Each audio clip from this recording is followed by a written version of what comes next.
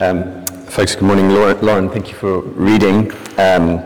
What is a great and a precious passage. Sorry, let me get this.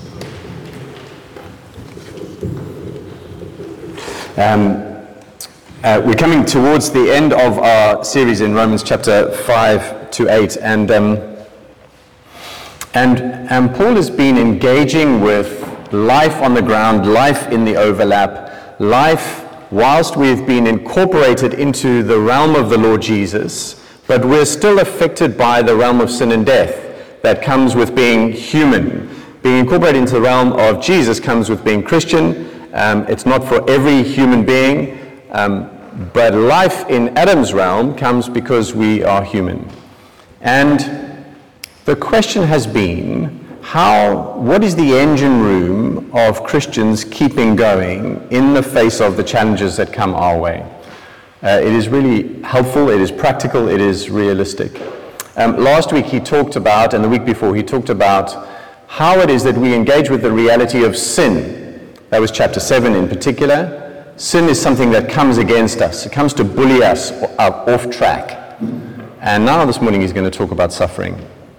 Suffering is not an easy topic. We need God's help. I'm going to pray, and then we're going to get into it. Heavenly Father, we thank you for gathering us here this morning so that you might minister to our souls through the words that have been sung, through prayers offered up, through testimonies given, through the fellowship of the saints. Lord, thank you that you have put us on the road with Jesus if we're Christian, not just to make a start, but so that you would carry us through right until the end. And so would this passage, would these next moments, would you enable me, would you enable all of us to hear what you have to say so that we do persevere and we understand how that is true and possible in your good plan for us. We ask that in Jesus' name. Amen. I guess the two obvious questions when it comes to suffering would be why? And then if there's a legitimate reason why, then is it worth it? And those are precisely the two questions that Paul puts in front of us from the get-go. Right at the end of last week's passage, at the end of verse 17, and I didn't refer to it last week because it opens up the passage that we're in today, he drops in something which sounded quite a heavy note. He's been talking about us having been adopted as sons of God, having a glorious future inheritance. We are heirs of God, and we are heirs together with the Lord Jesus Christ. Verse 17, provided that we suffer with him. You are children and heirs, but there is a prerequisite. That you should now, in your experience of life with him as an adopted son and daughter, suffer with him, in order that we may also be glorified with him. There's no fast forward to glory. There is a prerequisite for Christians now that we should suffer in this present age with Jesus. Which raises the second question, is that worth it? I'm on the road with Jesus, it's hard and costly. Is it worth carrying on? And I guess we ask ourselves that question in different ways, and we come to different answers depending on where you are in your Christian walk. I guess for some people might say, well, the suffering is hard, but I guess I've been walking with Jesus so long, it is hard and it is costly, but I've been going for so long, is there any point in turning back now at this stage? So I guess it's something of a negative answer. It would be too much to give up. I would have had to admit that I've wasted all of this time, all of this suffering, if I were to turn back now. And so let's just pour more suffering after the previous suffering.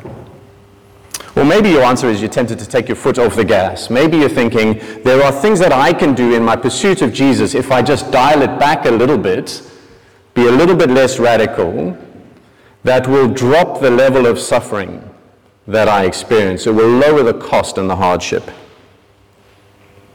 Or maybe if you're somebody who's looking into Christianity from the outside, or you're not quite sure if you're Christian, we're thrilled that you're here getting this kind of window in view.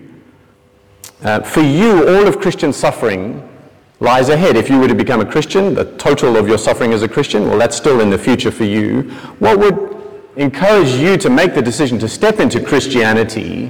What would convince you that all of that, some of which you might be able to guess at, most of which you don't know about, would be worth it? Well, verse 18 is a daring claim where Paul says it is worth it because future glory way outweighs present suffering. For I consider, says Paul, here's the comparison he's making, I consider. Consider there is not a knee-jerk response, it's measured, it's a thoughtful conclusion based on all of his review. I consider that the sufferings of this present time are not even worth comparing to the glory that is to be revealed to us. The comparison is the realities of present suffering versus the realities of future glory. He says you can't even compare the two. How dare he say that? There are people in this room, I know, who have lost spouses, who have lost children, who have lost siblings, who've suffered abuse or neglect at the hands of parents or spouses or children, people who've dealt with chronic pain or long-term illness, people who've suffered all kinds of hurts over long periods of time, disappointment and rejection. And he describes them, Paul does, as the sufferings of this present time. That encompasses all of the sufferings of living in a broken world. And he says, well, he uses interesting language in 2 Corinthians 4, verse 17. He says that those afflictions, those sufferings are light and momentary. That's a bold thing to say. But I guess we need to hear it from whence it is coming. Because it's coming from somebody who knew deep sufferings. You just have to read his writing to the Corinthians. And his suffering, you rack up the record of his suffering, it is extensive. His life involved deep suffering. But he also carried a deep empathy for Christian brothers and sisters who were going through exactly the kind of sufferings that he's engaging with now. He does not say these things lightly when he says they are light and momentary. They are light and momentary. That's not something we can say to another Christian, but we can say it in the light of the comparison to the future glory. Glory is a word, when you go to the Hebrew word for glory, it has the sense of weightiness. So God's glory is his weightiness. It's his heaviness, the wonderful gravity of God. God's glory is the shining forth on the outside, the projection, the shining on the outside of the reality on the inside, his weightiness of character. And Paul says that glory will shine on us, verse 18. The glory is to be revealed to us. And he also said back in verse 17, that glory will then reflect from us, which I take it to mean as we're in the presence of God, we're made like God, we will see his glory and then we will reflect that glory that we were supposed to as creatures made in his image uniquely. And he is saying that image has been restored in Christians now. We have been made like Jesus. We are sons. But one day that glory will be revealed. It will shine all around. God's glory will be seen by us and it will be seen in us. And Paul says, compared to sufferings which are light and momentary, that is heavy and it is eternal. The totality of human suffering, picture this, the totality of human suffering in this present age compared to that future glory, well, it's like dust in the scales compared to his glory. It doesn't even start to measure up. And Paul's aim in the rest of the section is just to back up that claim. So you'll see the little word for throughout the passage. Verse 19 starts with for. Verse 20 starts with for. Verse 22 starts with for. Verse 24 starts with for. Verse 26 adds to that likewise. So he's racking up proof as to why we can be sure it is worth it to continue in suffering, which is required because it is far outweighed by the future glory. I've got 3 points for us, and they're not exactly as Christopher Ash put them in his commentary, but I need to say that I've leaned quite heavily on him. He's a person that we knew from England. He's written a commentary on Romans. I've been greatly helped. I disagreed with his take on Romans chapter 7, but I've been greatly fueled and encouraged by what he's had to share on Romans chapter 8. So I need to give him credit, even if the wording is not exactly the same. A lot of these ideas have been kind of brought home to me through what he's written. And so first up, there are three types of groaning. Those are the 3 points that I'm going to share with you. The first is this, is that creation is groaning in longing for future glory. Verse 19 to 22. That future glory is so great that the whole of creation is groaning in anticipation of it. That's his point. Verse 19, for the creation waits with eager longing for the revealing of the sons of God. For the creation was subjected to futility, not willingly, but because of him who subjected it, in hope that the creation itself will be set free from its bondage to corruption and obtain the freedom of the glory of the children of God. For we know that the whole creation has been groaning together in the pains of childbirth until now.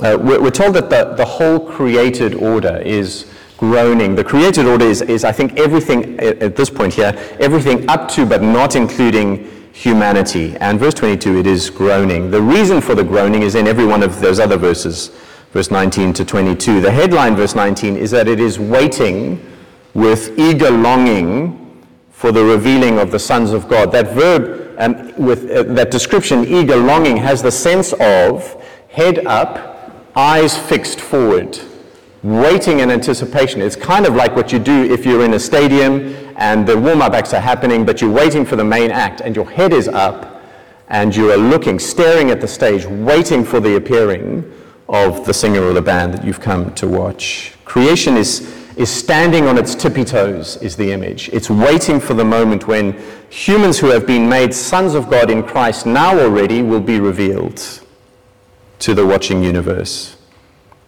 And the reason that creation cannot wait for that moment is because, verse 20, for the longest time, since Genesis 3, it has been subjected to futility.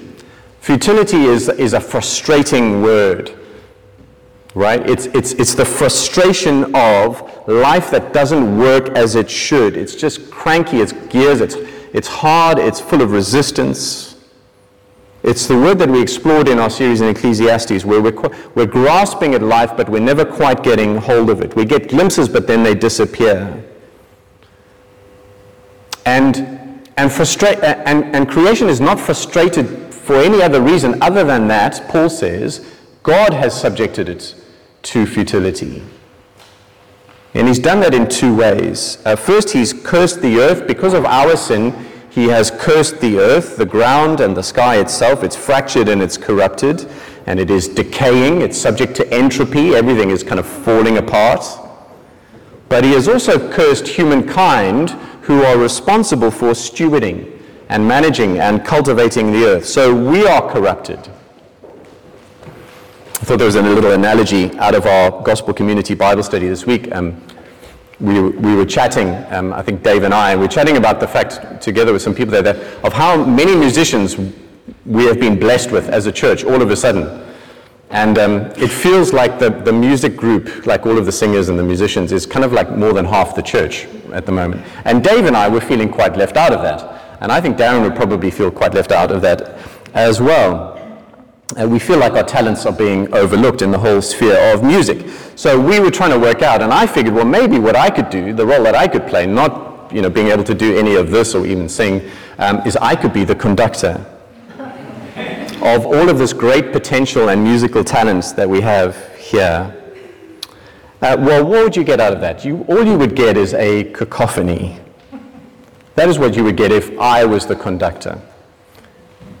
And the conductor of this creation, God has designated as stewards and cultivators of the earth, is humanity. That is a parable of what is going on in creation. We're supposed to steward, but instead we extract and we dominate. And creation is suffering and in futility as a result. Not just of the curse directly on it, but because of us. And some would say, well, the problem then is humanity. We think of ourselves as the masters of creation, and they don't like the Christian doctrine of us being stewards of the earth. They argue, what makes us so special? Look at our track record. The solution is, if we were just removed, then everything in creation would self-regulate. Well, that is not God's design. His design is not to remove humanity, but to redeem humanity. And therefore, creation is standing on tippy toes, because creation knows that is what is coming. The moment when the sons of God are revealed, when the last of God's chosen ones finds his or her way to the Lord Jesus Christ, well, then the restoration of all things will be at hand. Then creation will no longer be a corrupted cacophony, but a redeemed symphony in concert with man and with God. Creation sharing the glory of man, which we're told, verse 17, is also the glory of the Lord Jesus. Verse 21, set free from its bondage to corruption and to obtain the freedom of the glory of the children of God. What is the groaning of creation? It's not the death pangs. No, the earth is not dying. Rather, verse 22, it is being reborn. Creation has been groaning in the pains of childbirth. The groaning in childbirth is very different from the groaning of someone who is dying. In anticipation of being reborn as a restored and transformed creation. That's the picture in Revelation 21, a new heaven and a new earth coming down. And Christians discuss, does that mean that the old one is going to be wiped out and there's going to be a do-over? Or is it that the current one is going to be renewed and restored? Regardless, we're told it will be new. Revelation 21 verse 5, behold, I am making all things new. Or as Jesus described it in Matthew 19, it is a world that is being regenerated. The new birth of creation, the resurrection of the creation, because of the revelation of the resurrected children of God. So you see, redemption and glory, where this story is going, creation knows where the story is going. And it is way more than just my individual challenges being removed. It is way more than just a bunch of Christians being welcomed into heaven.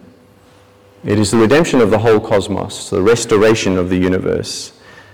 It weighs much more than just our suffering.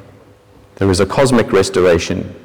And the whole of creation is groaning in anticipation, on its tippy toes, waiting. But secondly, Christians are groaning, longing for glory to be revealed. Because within a groaning creation, there is a groaning church. What we are groaning for is in verse 23.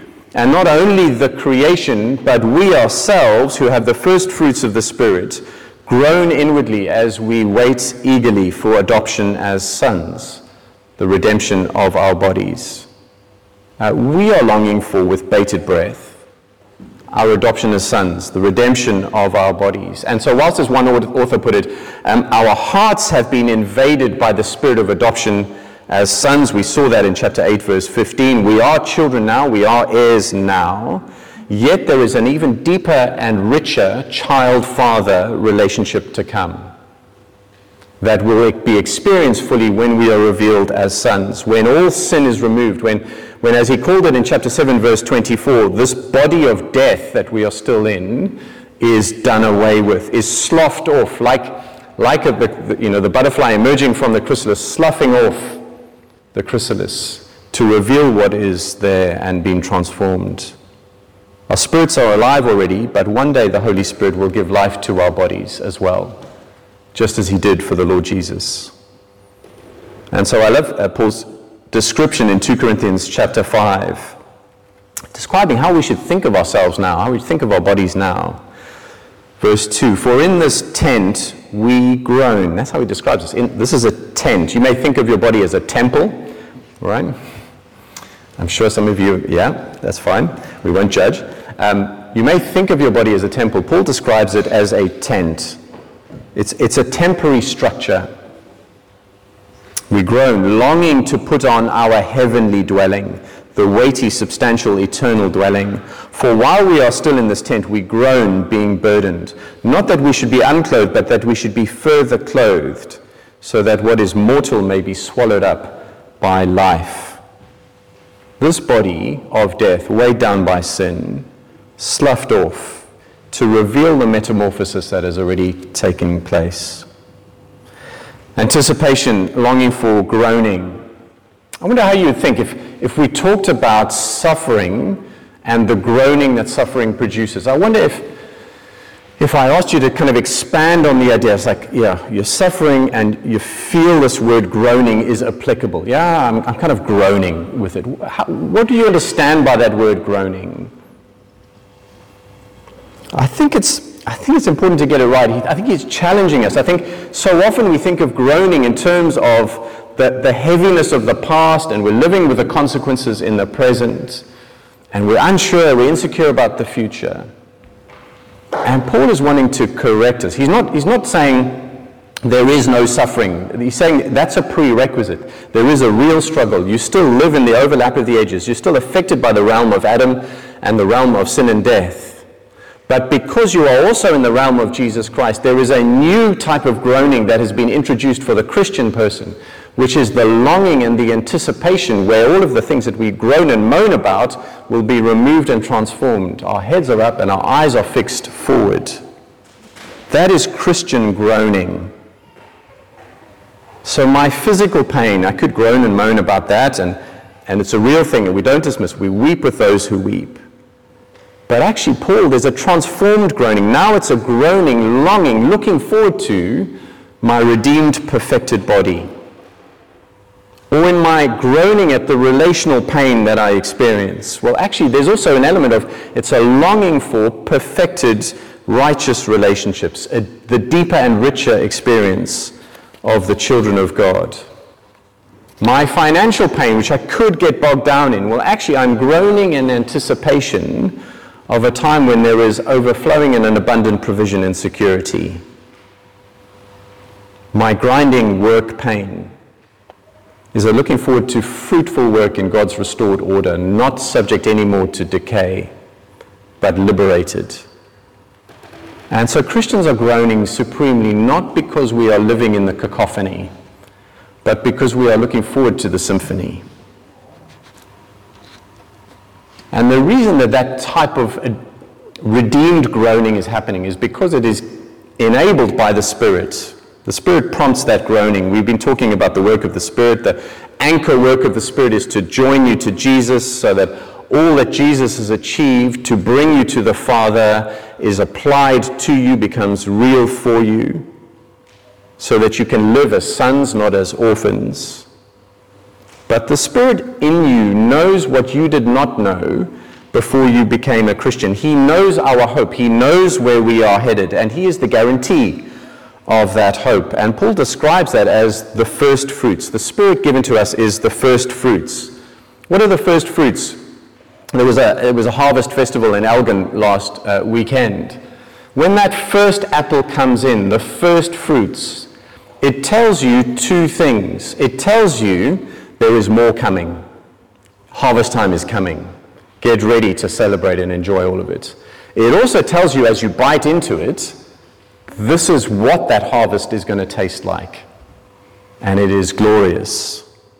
That is what the Holy Spirit is. We have the whole of the Holy Spirit in us. But what He is pointing us to is the harvest that is yet to come. And the harvest is more of the same. The spirit of adoption as sons has invaded our hearts. We've tasted what it is to be sons and daughters of God. It is real, but then He is guaranteeing the full, richer and deeper experience of that going forward.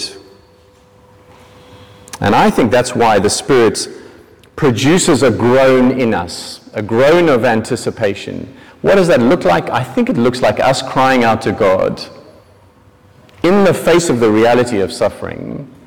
Maranatha, come, Lord Jesus, come. It is the cry of Matthew 16 that God's will would be done on earth as it is in heaven, that God's will would be done in me as it is in heaven. That is our glorious future hope, and we are groaning in anticipation of it. Or as verse 25 puts it, we're waiting with patience. You could put those two together, groaning and waiting patiently. You wouldn't have put those two together if we understand groaning as we naturally understand groaning. Groaning is like I'm impatient. No, we are groaning, longing, waiting with patient endurance. And so creation is groaning. Christians are groaning. Thirdly, God's Spirit is groaning, longing for glory to be revealed. Verse 26, likewise, the Spirit helps us in our weakness, for we do not know what to pray for as we ought, but the Spirit himself intercedes for us with groanings too deep for words. And he who searches hearts knows what is the mind of the Spirit, because the Spirit intercedes for the saints according to the will of God.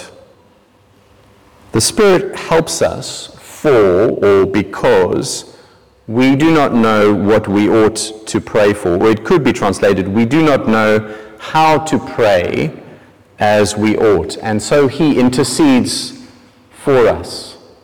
Verse 26, he intercedes for us. Verse 27, the Spirit intercedes for the saint. Intercede just means he is praying for us. And I think we can get confused about what that means precisely. And there has been confusion in interpreting these words. I don't think that this is the Spirit helping me to specify things to pray for. There are things.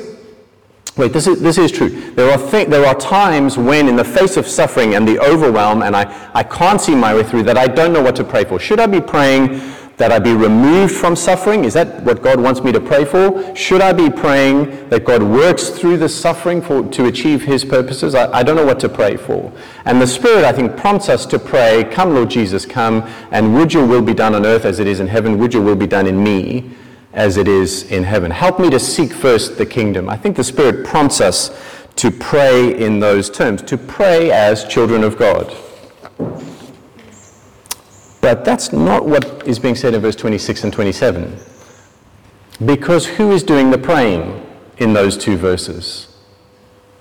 Have a look down. We do not know what to pray for as we ought, but the Spirit helps us to pray? No. The Spirit himself prays for us. And verse 27, the Spirit prays for the saints according to the will of God. I think we're getting a glimpse into something very holy here. Can you fathom it? The extent of God's care for us. See, what is it when we groan, and we do groan, and that involves praying, come Lord Jesus, come. What lies underneath that? It is the groaning of the Spirit of God, praying to God the Father on our behalf. The Spirit is talking to God for us, for the church. Literally, verse 26, the Spirit intercedes for us with wordless groanings. No words are needed because the Spirit of God is communicating with God. It doesn't need to go via us in this case. Which is why these verses cannot, as some would like to claim, be talking about the phenomenon of speaking in tongues. I know people in this church who have spoken and who do speak in tongues and whose genuine ongoing experience of that is great spiritual refreshing and edification. And I would encourage you to keep pursuing that. They are built up in their love of Jesus and in their walk with him. But I don't think that these verses are speaking about words that are on human lips. Literally, it says wordless groanings prayed by the Spirit. It is the prayer of God to God, which is so deep that it does not need words. And this privilege, this undergirding foundational prayer that is being constantly prayed is for all Christians. It is the privilege, not just of a few gifted Christians. The Spirit is praying on behalf of all Christians. It is universally true of each and every child of God.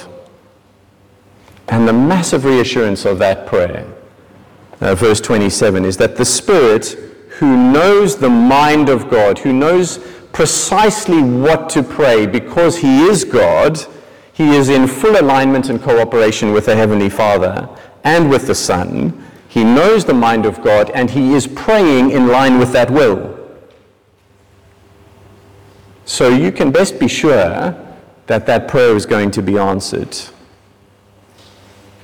So there is the groaning, the longing of creation. Under that there is the groaning of a church that is in the realm of Christ but still contends with the realm of Adam, the sin and the suffering. But wonderfully under all of that groaning are the wordless groans of the Spirit of God, crying to God on behalf of the saints, and it is a perfect prayer. If you're of a certain era, you'll remember the song by Keith Green. Raise your hand if you know who Keith Green was, a singer-songwriter. Okay, there are a few in the building. And he sang the song, "There is a Redeemer, Jesus, God's own Son, precious Lamb of God, Messiah, Holy One. Thank you, O my Father, for giving us your Son and leaving your Spirit till the work on earth is done." That's the promise of verse 27. The Spirit is there interceding. I mean, when you're struggling to pray, which will be the reality for many of us, the Spirit is there to prompt us. Come, Lord Jesus, come. The great reassurance of Scripture is the Lord Jesus himself is praying for you. He's standing at the right hand of God saying, look at the wounds. I've got their sin covered. They are safe in me. And now we're told that the Spirit of God is interceding to get us to the end, to help us to persevere, to wait with patience, to groan in anticipation and not let go. Isn't that incredible? There is no gap left where you can drive a wedge between us and our certain future. The Spirit is here until the work on earth is done, until the groaning stops, until there's no need to anticipate because it will be our present experience. And so when Paul says the pain of our suffering is light and momentary, it's not because he can't relate to it, he can. It's not because he has no EQ, he does. It is light and momentary because future glory far outweighs it. And that is a great, precious truth for Christian sons and daughters of God to hold on to. What do you say to suffering? Why is it worth it? What do you say in answer to that? What would you say to Marcus Mumford? For those of you who don't know, Mumford & Sons, a band. Do you know Mumford & Sons? Raise your hand. Okay. Find them on your source of music. Reflective, confrontational lyrics. Marcus Mumford is the son of pastors. I don't think he wouldn't call himself a Christian. He wrote a song which he released at the end of last year about things that he suffered as a 6-year-old. Abuse, not in the context of family or church, he was careful to point out, but real suffering, and it kind of had knock-on effects, which he had kind of shelved for the past 30 years. But it came out. And he made it known in the song called Cannibal. It's not an easy song to listen to, but what strikes me there is the groaning. It's there in the way that he sings, it's in the lyrics that he sings. Listen to how he puts it. But I know I must speak it. This is kind of towards the end of the song, sort of grappling with, is there any kind of hope, redemption out of the dark stuff that comes up earlier in the song? I know I must speak it. If I could forgive you now, release you from all of the blame, I know how. If I could forgive you now, as if saying the words will help me know how to begin again. Help me know how to begin. Help me know how to begin again. Help me know how to begin again. Begin again. There's a sense of groaning. He's groaning at the past and the present, but he is also reaching forward, isn't he? Asking the question, wanting a new beginning. Is there something that lies ahead? And it feels to me that he is really asking the right question. The question that we all ask of where to, given what we have done, and given what has been done to us. And here's what strikes me on this topic of groaning, that our groaning in the face of suffering and sin in this present age will be stuck in the past and maybe in the present, until our groaning is a groaning with a lifted head and eyes fixed forward to the one who says, behold, I am making all things new. And finally, that is the context, I think, that will help us to understand verse 28 to 30. 28 to 30 are very abused and misused verses in Scripture. I wonder if you put that meme up of God works all things for good. This is the kind of thing that you'll see around about the place, and this gets bandied about as some kind of whitewash for all of the struggles that we have in life, and gets thrown out, and it gets ripped out of context. That's what allows you to use and abuse verses of Scripture. You take it out of its context. It's only even a fragment of a sentence, let alone in the paragraph, let alone in the context of what Paul is saying. And so let us recapture what those words really mean, okay? So that we don't send people those things anymore, right? Please don't. The immediate context says that is not a blanket promise for everyone. It is a promise to God's children. The sentence says, and we know that for those who love God are those who are loved by God and who know it in the Lord Jesus. All things work together for good for those who are called according to his purpose. Those who God has called to him, his purpose to make them part of his family.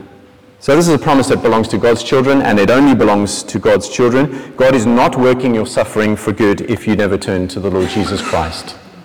He is not. And then the next layer of context here is verse 28 is part of verse 28 to 30, funnily enough. And verse 28 to 30 are Paul's conclusion to everything he has said, arguing why future glory far outweighs present suffering.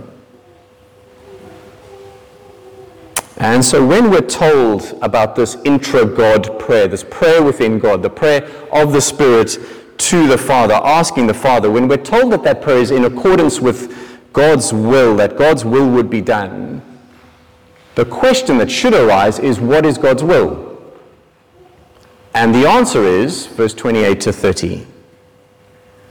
And you could summarize it like this, that God is working everything, including suffering, to prepare you to be like the glorious Son, the Lord Jesus. Suffering is preparing you to be like the glorious Son. He is working in everything, including your suffering, in fact, especially in your suffering, to make you like the Lord Jesus. That's where things go.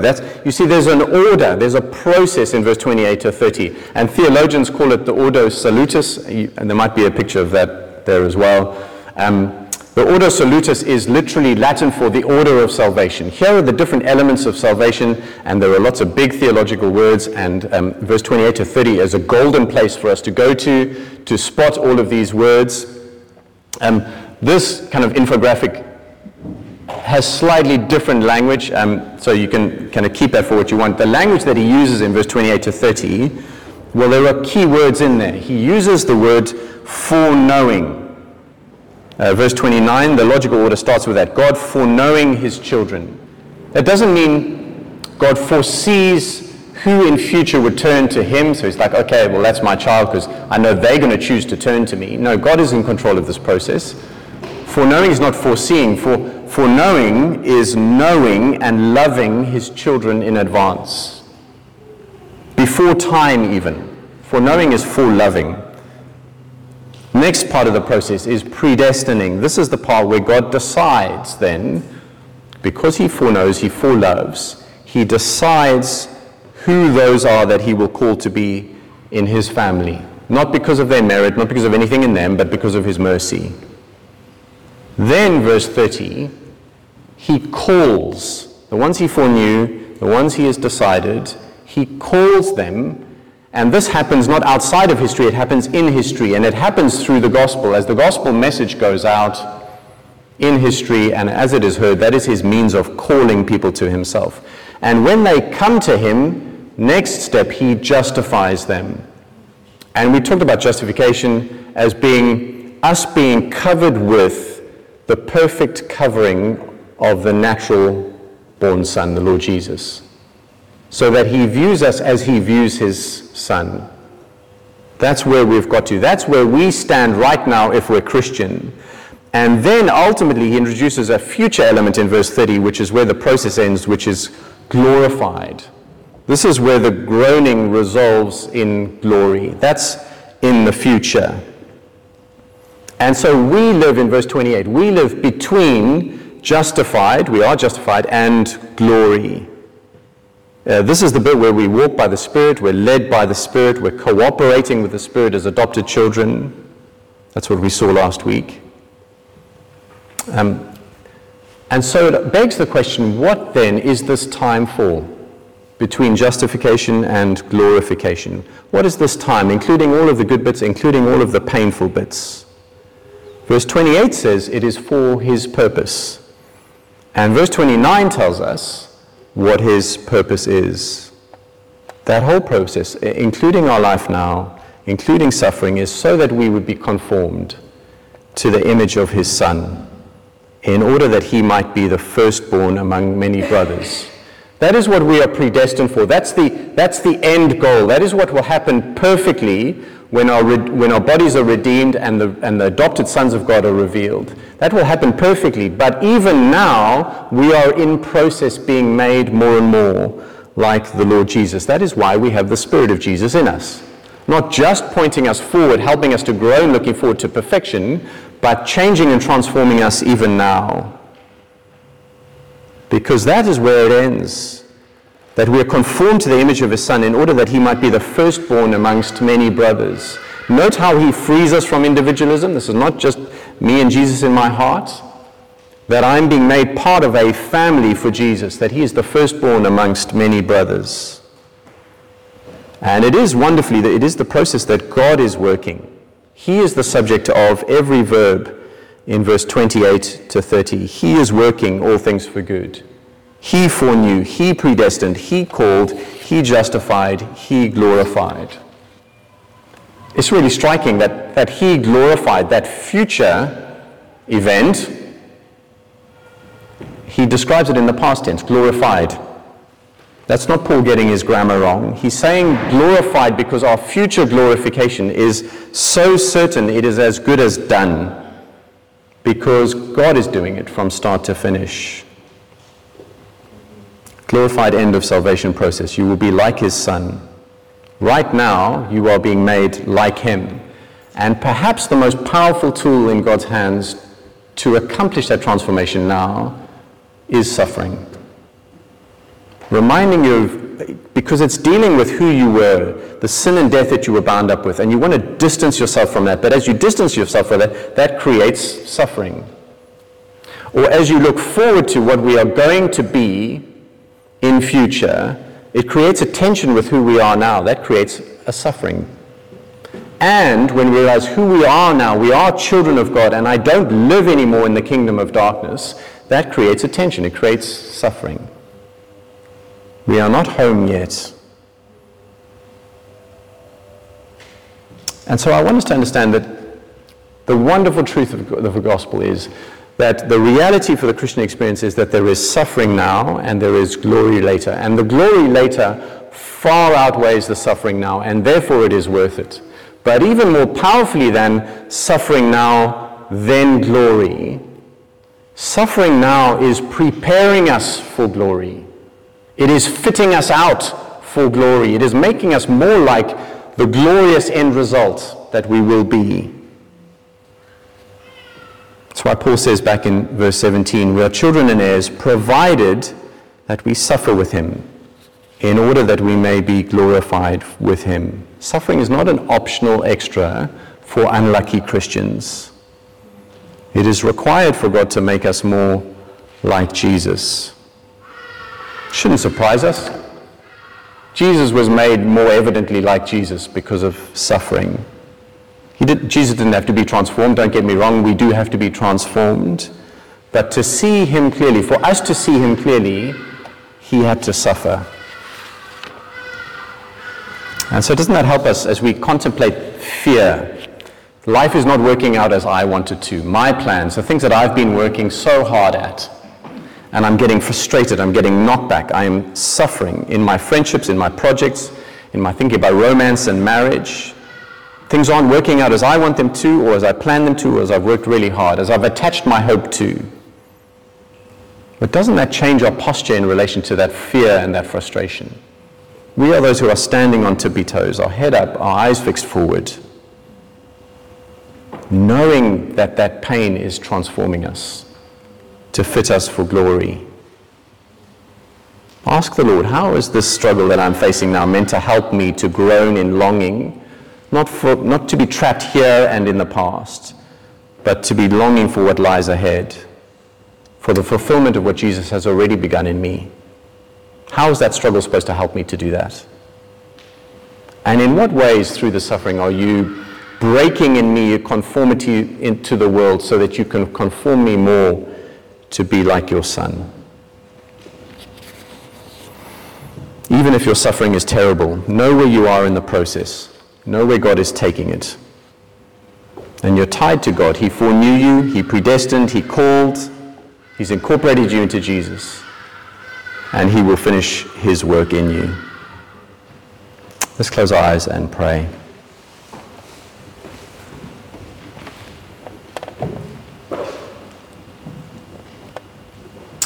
For this light momentary affliction is preparing for us an eternal weight of glory beyond all comparison. Amen.